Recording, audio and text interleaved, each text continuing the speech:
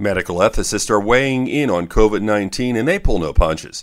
There is agreement that politicians with varying degrees of scientific background have weighed in on public health decisions. Social media has provided an opportunity for everyone, whether informed or not, to speak as an expert. And cable networks trying to separate themselves from hundreds of other cable networks have raised the rhetoric.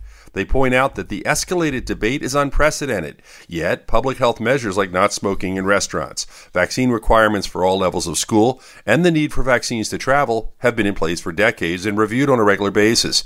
Medical ethicists can be blunt. They make the point that our actions will determine how much or how little pain and suffering we will all endure together. With your health, I'm Dr. Brian McDonough on 1010 Wins.